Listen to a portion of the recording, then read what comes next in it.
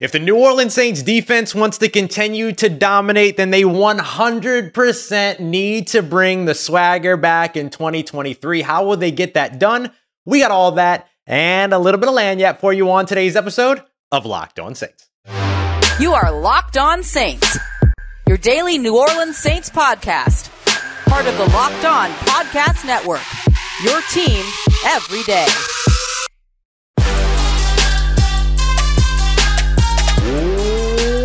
What is good, Who Dat Nation and Who Dat family? Welcome into another episode of Locked On Saints, your daily podcast covering your favorite team, the New Orleans Saints, part of the Locked On Podcast Network, your team every day. Thanks so much, as always, for making Locked On Saints your first listen of the day every day. Don't forget, you can subscribe and follow for free on YouTube or wherever you get your podcasts, and keep the conversation going with me one-on-one over at joinsubtext.com/LockedOnSaints. As always, I am your host, Ross Jackson, at Ross Jackson Nola on Twitter, your New Orleans Saints expert, credentialed member of the media. You can find me over at Saints News Network, Sports Illustrated's Fan Nation site covering the New Orleans Saints. You can also check me out every single Tuesday on Locked On NFL podcast, and of course, here with you every single Monday through Friday, and then some on Locked On Saints. Appreciate you as always for being here, y'all, for another live episode of the show. Big shout out to everybody in the chat checking out the show live, and of course, everybody checking out the show later as well. We are continuing on 9 shows a week here on Locked On Saints because there's no such thing as nothing to talk about when it comes to the New Orleans Saints. And here is my proof. On today's episode, we're going to take a look at the post-June 1 transactions that could actually take place, that could finally take place for New Orleans. We're going to look at a potential addition, a potential departure, and somebody else that's maybe a little bit sneaky that you might not hear about anywhere else. We're also going to take a look at breaking down the OTA lineups, what the starting lineup looked like for the New Orleans Saints on the offensive and defensive side of the ball from this week, and what it tells us about what the Saints are doing and what's upcoming. But first, the New Orleans Saints understand that when it comes down to performing, winning, dominating on the field, particularly over on the defensive side, it's not just about being good on paper. It's not just about calling the right plays. It's not just about making the plays. It's also about the attitude. It's about the mentality. It's about all of the swagger, all the confidence, all of the attitude. And when we spoke to Alontae Taylor in the locker room after Tuesday's OTA practice 4, the second one that media was a part of and in attendance for, one of the things that he mentioned was that he said, what I always love to say is that I love playing for Dennis Allen because he's out there and encouraging them. He said it was the first day that they were out there on the field, and he was already telling them, hey, we need the handshakes, we need the yapping, we need the trash talk, like we need the confidence, we need the attitude, all of that, because they very much believe that swagger, attitude, confidence is a part of the game for them. And I'm going to just come right out and say it because I know for sure that, like, I might look at this a little bit differently than some folks. I know that there are some people who don't like the showboating, they don't like the swagger, they don't like the trash talk, that they don't like those things. And I get it. I 100% understand. I see it a different way. When I played, and I'm talking about like kids, right? Trash talk, swagger, mouthing off, letting people know that you just did what you just did or what you were going to do, like all of those things. It was so much a part of the game, the sort of mental side. So much, in fact, to the point where you actually, there's this fantastic clip of Bill Belichick from all the way being in D to where he was talking about back in the day, where he was talking about, like, even he encourages all of that because it's a mental chess part of the game, right? It's I'm going to get into the head of my opponent. I'm going to let them know I'm not afraid of them. And to hear this from Alontae Taylor, he's the perfect messenger for this message, right? He is a guy that knows that he's not the biggest cornerback out there, so he's got to win with speed, and he trusts his speed. He has all the confidence in the world. This is a guy who came into the NFL, got his first real couple of starts, and he was going up against guys like DeAndre Hopkins and Devontae Adams and all that. And it's just wild, like, how good he also performed throughout those opportunities too.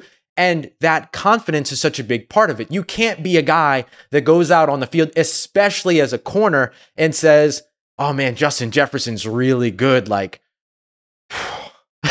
you can't be that guy. You have you have to say, hey, Justin Jefferson's really good, but I'm him. I'm better. I'm me. Like you have to have that level of confidence, especially as a perimeter corner, right? Like the confidence isn't just about what you say as you go up to the line of scrimmage. It's what you say to yourself after you lose a rep, after he gets a catch, after he dogs you for 40 yards and all that. You got to line back up across from him and say, not again. You right? So you have to have that level of confidence. You have to have that. So you look at the New Orleans Saints and you see the handshakes while they're on the field, them dapping each other up and all the elaborate daps that they have with one another. Demario Davis is, and I think players earn this over time. Demario Davis is one of the biggest trash talkers I've ever seen on a football field. Like, remember, you can find those old clips of like Phillip Rivers who like doesn't curse and is out there like talking his stuff, talking mess, and he's out there and he's saying like, you know, friggin' this and friggin' that and like doing the whole thing and gosh darn it and like all the stuff that he says out on the field. But he's a mad, wild trash talker. Like you want that type of confidence, especially over on the defensive side, because as a defense, you need to believe that you're going to dominate the opponent. You need to believe that you are better than the guys across from you because you're at a disadvantage at every snap. The offense knows exactly what they're going to do. You're trying to adjust and respond and hopefully premeditate and get it right. You know what I'm saying? And so you have to have that level of confidence there. It's funny because I love that for the defensive side. For the offensive side, I kind of go a different route to where I don't necessarily need the showboating offense. I don't necessarily need the dap 'em up, handshakes, swagger, confidence on the offense. I almost prefer the offense to be, you know, that picture of Derek Carr sitting on the bench and he's just mad and he just looks angry. I can't even make the face. I don't even know. Like I've met Derek a couple of times now. I don't even know how deeply he had to reach into his young angst to pull that look off. But that's almost what I would rather from the offense. Just mean. It's still confidence. It's still confidence. It's just not out loud. It's not swagger. It's mean. It's meticulous. It's I know I'm better than you. It's stone cold. That's almost the type of approach I'd like to see from the offense this year. And we'll see if that's the route that they go. While the defense is loud, boisterous, dancing. Like that was another thing that Dennis Allen wanted. Like he wanted the dancing. He wants the handshakes. He wants the dap. He wants all that stuff. And so that's the type of stuff that gets you hyped to where you can get into the mind of the opposing offense and say, no, we're better than you. You can't beat us. That's the type of stuff that over on the offensive side, or over on the defensive side. But on the offensive side, I almost rather that like stone cold mentality of like, we can dice you up whenever we want. We ain't worried about nothing. You know what I'm saying? And so I really like the approach that this New Orleans Saints offense and defense has been taking. But particularly, you're in OTAs and you're already out there celebrating big plays. You're already out there talking trash on the field. Demario Davis, at one point, it was I think it was the interception by Troy Pride, maybe, or it was the pass breakup by Adrian Fry. One of those two plays. Demario Davis came out. He was out on the practice field saying, light work. Y'all ain't bleep. Y'all ain't nothing. You know what I mean? He was like letting the offense know. And I love that. I love that from the defense. I want that. I want to see in any football team, that's the way you want the defense to be. Dominant in terms of their mentality, dominant in terms of their execution, dominant in terms of their, you know what it is? It just hit me. You know what it is? It's representative of the culture of the city of New Orleans and the region of the Gulf Coast, right? It's confidence. It's resilience. It's you can push us here. You can push us there. You can win this. You can win that. But we're always going to be back. And there ain't nothing that you can do about it. And I think that is one of those things when I think about like the people that this team, you know, the community that this team represents, that this team plays for, all of that. It's such a cool and good representation of the attitude and the confidence and the swagger of this city, of this region, of this area and its people. That's what it is. That's why I love it so much. That's why I love it so much. There we go. We found it. All right, y'all. Coming up next, let's take a look at what is going down with the New Orleans Saints when it comes to their offensive and defensive starting lineups during OTAs. Who was on the field, who was where, and what does it mean? We got that coming up for you as we continue on with a hype episode. We are hyped today. Hype episode of Locked On Saints, part of the Locked On Podcast Network, your team every day. And today's episode of Locked On Saints is brought to you by our friends at FanDuel Sportsbook, the #1 sportsbook in all of America, and of course, the official sportsbook partner of the NFL, and here on the Locked On Podcast Network. And right now, they have an insane offer to where if you've never used FanDuel before, now's the time. Head over to FanDuel.com/LockedOn today. You're going to get a no-sweat first bet of up to $2,500 in bonus bets. It's bonus bets that come back to you if your first bet doesn't win. So you can put it down. If your bet doesn't win and it's your first time ever on FanDuel, you can get up to $2,500 back. So it makes it entirely risk-free for your first bet. So you can go in on the Saints as a favorite for the NFC South. You can go in on them as a favorite up against the Tennessee Titans to open up. You could even go so far as to put a bunch down on Derek Carr winning MVP because I think it's like plus 3,000 odds. So why not? You might as well. So go and check them out today. FanDuel.com/LockedOn so you can get that no sweat first bet of up to $2,500 in bonus bets if your first bet doesn't win. And of course, you can find more. FanDuel.com/LockedOn. Make every moment more with FanDuel, an official sports betting partner of the NFL.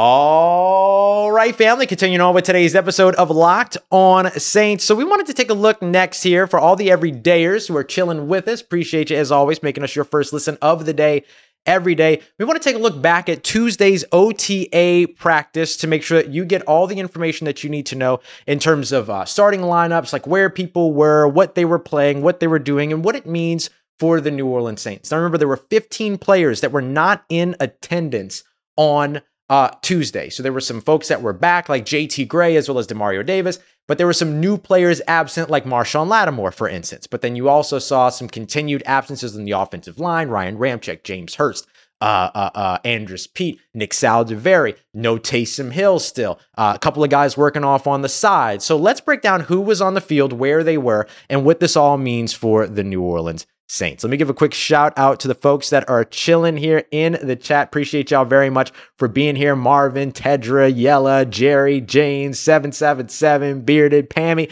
Tedra. I see all y'all. Thank y'all very much for being here, catching the show live. And of course, for all the folks catching the show later as well. So let's take a look at the starting lineup for the New Orleans Saints in OTAs. The offensive line, going from left to right, was Landon Young at left tackle. Lewis Kidd was at left guard.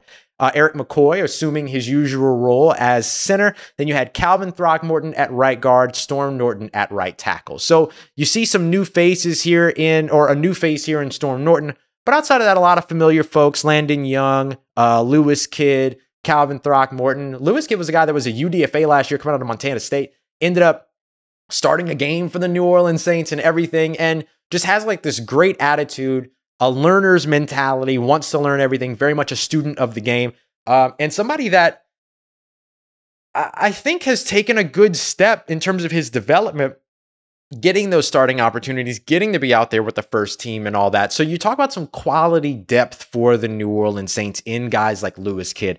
Landon Young, Calvin Throckmorton, they've had some shaky deployment so far, but there's still some opportunities there for them to continue to develop and take steps forward as well. And ideally, these guys very rarely see the field in terms of starts anyway, because you want your starting five out there once the season begins and as much throughout the season as you can. But hey, just knowing that they're getting these extra reps and that they're continuing to build a little bit of that, the experience and the development over when it comes to the, when it comes to experience, when it comes to these OTAs, these practices and everything, to get time on task with Derek Carr early is still really good and beneficial for them. Derek Carr, of course, was your starting quarterback. When it came to the specialists, you had Jamal Williams in the backfield. You had Rashid Shaheed, Chris Olave starting at wide receiver on the outside. Juwan Johnson, Foster Moreau playing at tight end, and then Brian Edwards was still serving as the third wide receiver coming in. Let me tell you why I think that that's really interesting, okay? The reason why I think that that in particular, that little detail is really interesting when it comes to Brian Edwards, it's because you look at where the Saints are without having Michael Thomas out on the field. And without Michael Thomas out on the field, what you get is an opportunity to have another big guy come in and be this, go-to quintessential X receiver. And when I say X receiver, I just simply mean like the position designation for the wide receiver, the letter X, not the former receiver or anything like that. And so I think that the reason why I highlight that is because it's interesting to me that with Michael Thomas out, instead of them going that route to where Bryan Edwards becomes the X receiver, the split end, they're just going with their guys, Chris Olave and Rashid Shaheed, and trying to give people headaches. Now, the thing that became also interesting about it is that when you saw Bryan Edwards come in, Bryan Edwards did go to the outside, although he did play a little bit of slot as well. But then we saw Chris Olave and Rashid Shaheed also moving into the slot. So we would see Bryan Edwards come in on the outside, and then one of those guys move into the slot. That one-handed snag that a lot of us have been talking about, writing about, and stuff like that. Sorry, y'all, my video might be tripping if y'all are watching over on the video side, but we're getting it figured out. The big kind of one-handed catch that he was crossing the field after being deployed from the slot. And so it just gives you an idea of all the kind of different ways that he's being utilized and that he is and where the Saints are actually deploying these wide receivers. And that's one of the reasons why I've talked about before, to where you don't necessarily really have like a wide receiver 1, wide receiver 2, wide receiver 3 type of deployment with the New Orleans Saints. 1, 2, 3 changes based on matchup and where the defense is weakest and all that other stuff. Like your number one option might be the wide receiver 1 week, but then it might be the running back the next week in the passing game. It might be the tight end in the passing game the next week. And so it just kind of depends based upon the matchup that they get. And so seeing these guys move around and be deployed in all these different places, there is a ton of different ways that they end up being utilized. Now, there's somebody in the chat asking me why I'm leaving Tre'Quan Smith out of the conversation. The reason why I'm leaving Tre'Quan Smith out of the conversation is because he wasn't with the starters. So we're talking about who was out there with the first team. So Tre'Quan going to have to get to the first team, and then we'll talk about him being on the first team. That's not me being mean. Tre'Quan wasn't on the first team. No, but it really does like impact how and really display how versatile this New Orleans Saints offense can be. To further that, Juwan Johnson and Foster Moreau. We saw a lot of those guys out on the field, but Lucas Kroll got a lot of run as well. And so there was a lot of times where they had 2 tight ends on the field, 2 wide receivers on the field, and a running back as their skill position players, but they're still passing the ball, even though that's a run-heavy type of deployment. So that's kind of the way that we're all looking with all of it. You know what I mean? It really comes down to how the Saints utilize these guys and move them around so that they can really take advantage of those matchups. That's something that was, I don't want to say missing from the Saints offense last year, but certainly something that has been more successful in the past than it has been in the recent past, right? In the distant past, it was a little bit more successful. So I think that it's good news. I think it's good news that we're seeing kind of that deployment get shaken up quite a bit. All right, let's take a look at the base defense for the New Orleans Saints. We went with 4 down linemen: Cam Jordan, Colin Saunders, Malcolm Roach. Remember, Nathan Shepard was not present on Tuesday, so Malcolm Roach ended up getting up there, not Bryan Bresee. And then Carl Granderson over on the outside. I think at this point, Cam Jordan, Carl Granderson, they're your penciled-in starters at defensive end. Maybe Isaiah Foskey can work his way up there throughout the season, but expect Isaiah Foskey probably early on in the year to be more of a rotational piece. And that's a good way to kind of ramp him up throughout. It also allows them to use him as a specialty edge rusher, a specialty pass rusher, which I think would be really great for him in getting started.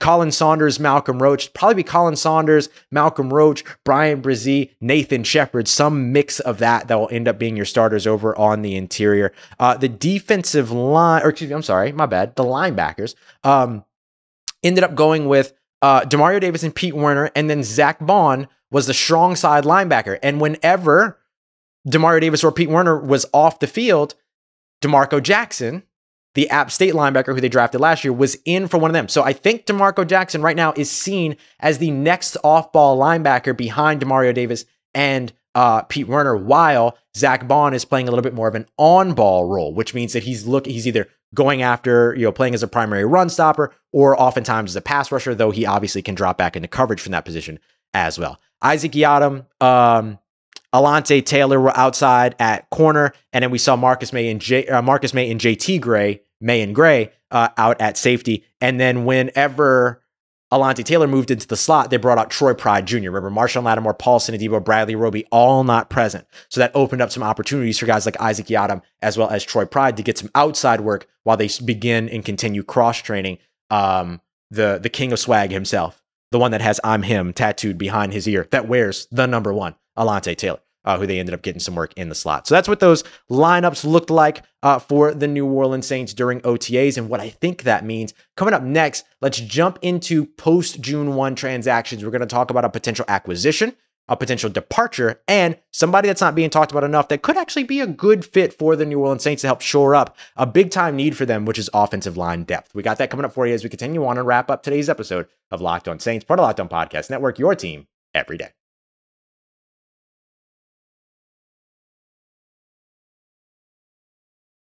Oh, let's get it, Who Dat Nation. Wrapping up today's episode of Locked On Saints. Almost used the segment 2 intro instead of the segment 3 intro, but y'all saw me on the quick correct, huh?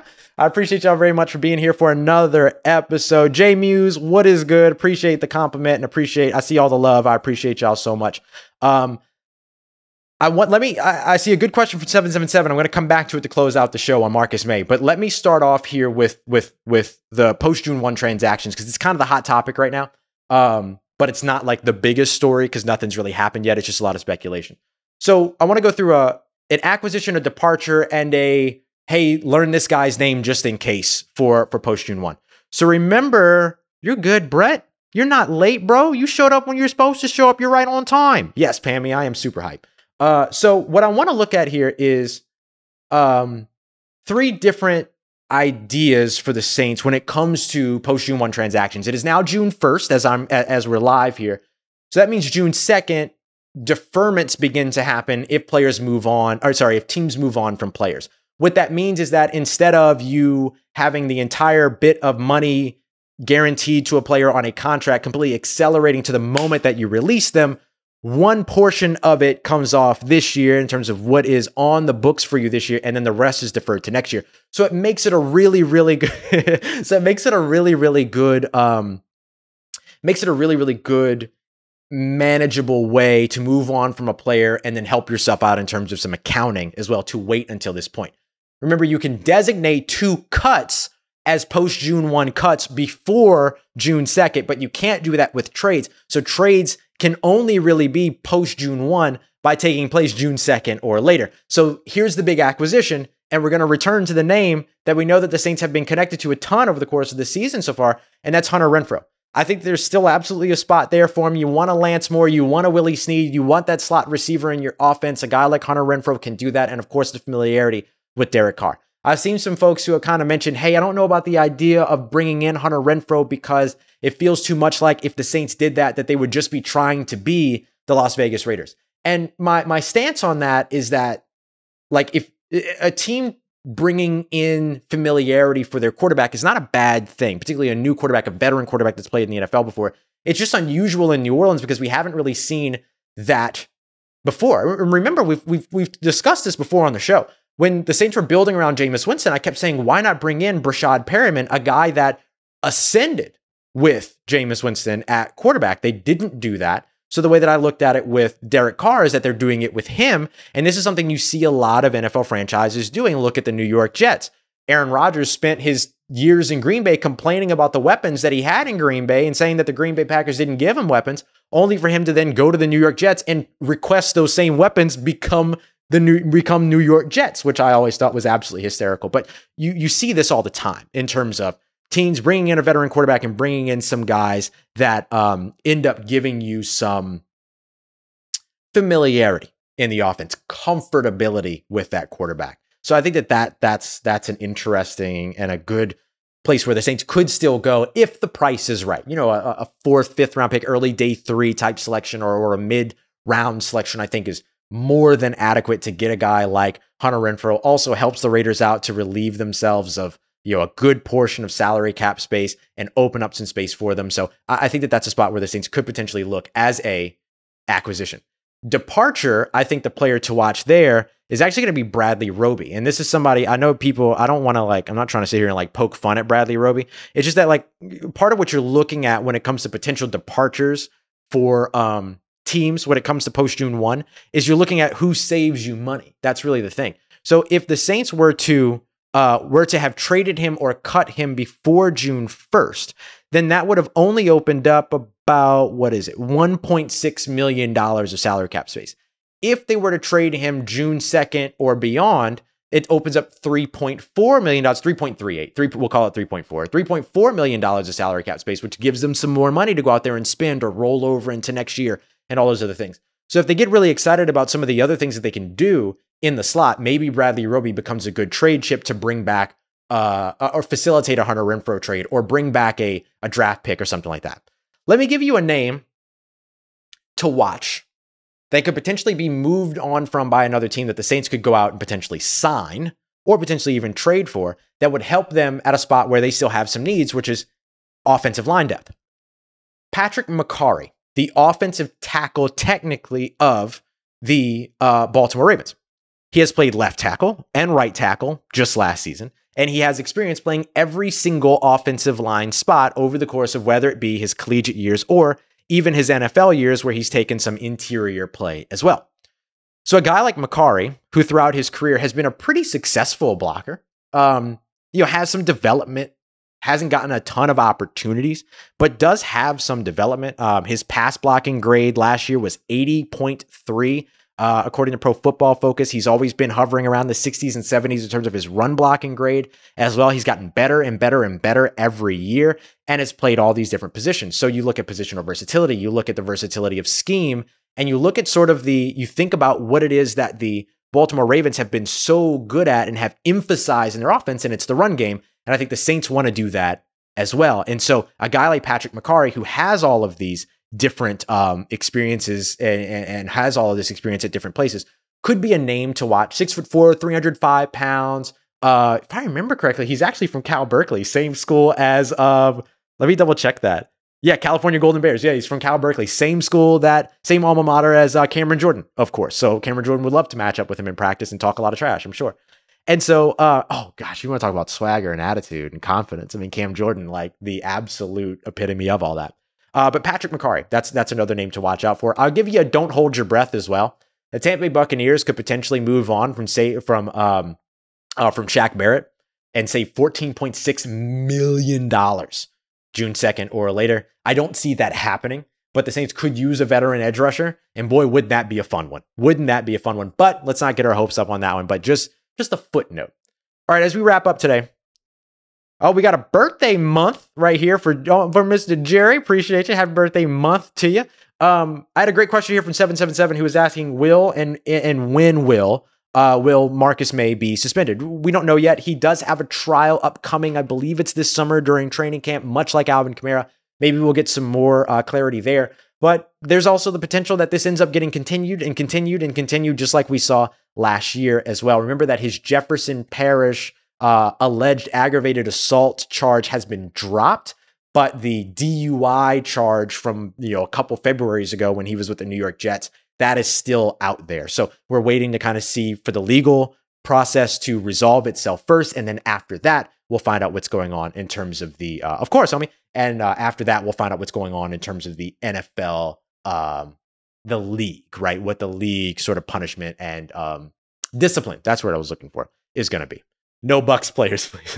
I feel you. All right, y'all. That's going to do it for today. Appreciate everybody for being here for another live episode. We'll be back at you. We'll be back at it again tomorrow morning. We'll have some clips and stuff from OTAs, Dennis Allen, Alontae Taylor, so on and so forth. So we're going to get all that in going into tomorrow morning's episode. Make sure that you check that out. Remember, if you want to keep the conversation going, join subtext.com/lockedonsaints. So get it done for you.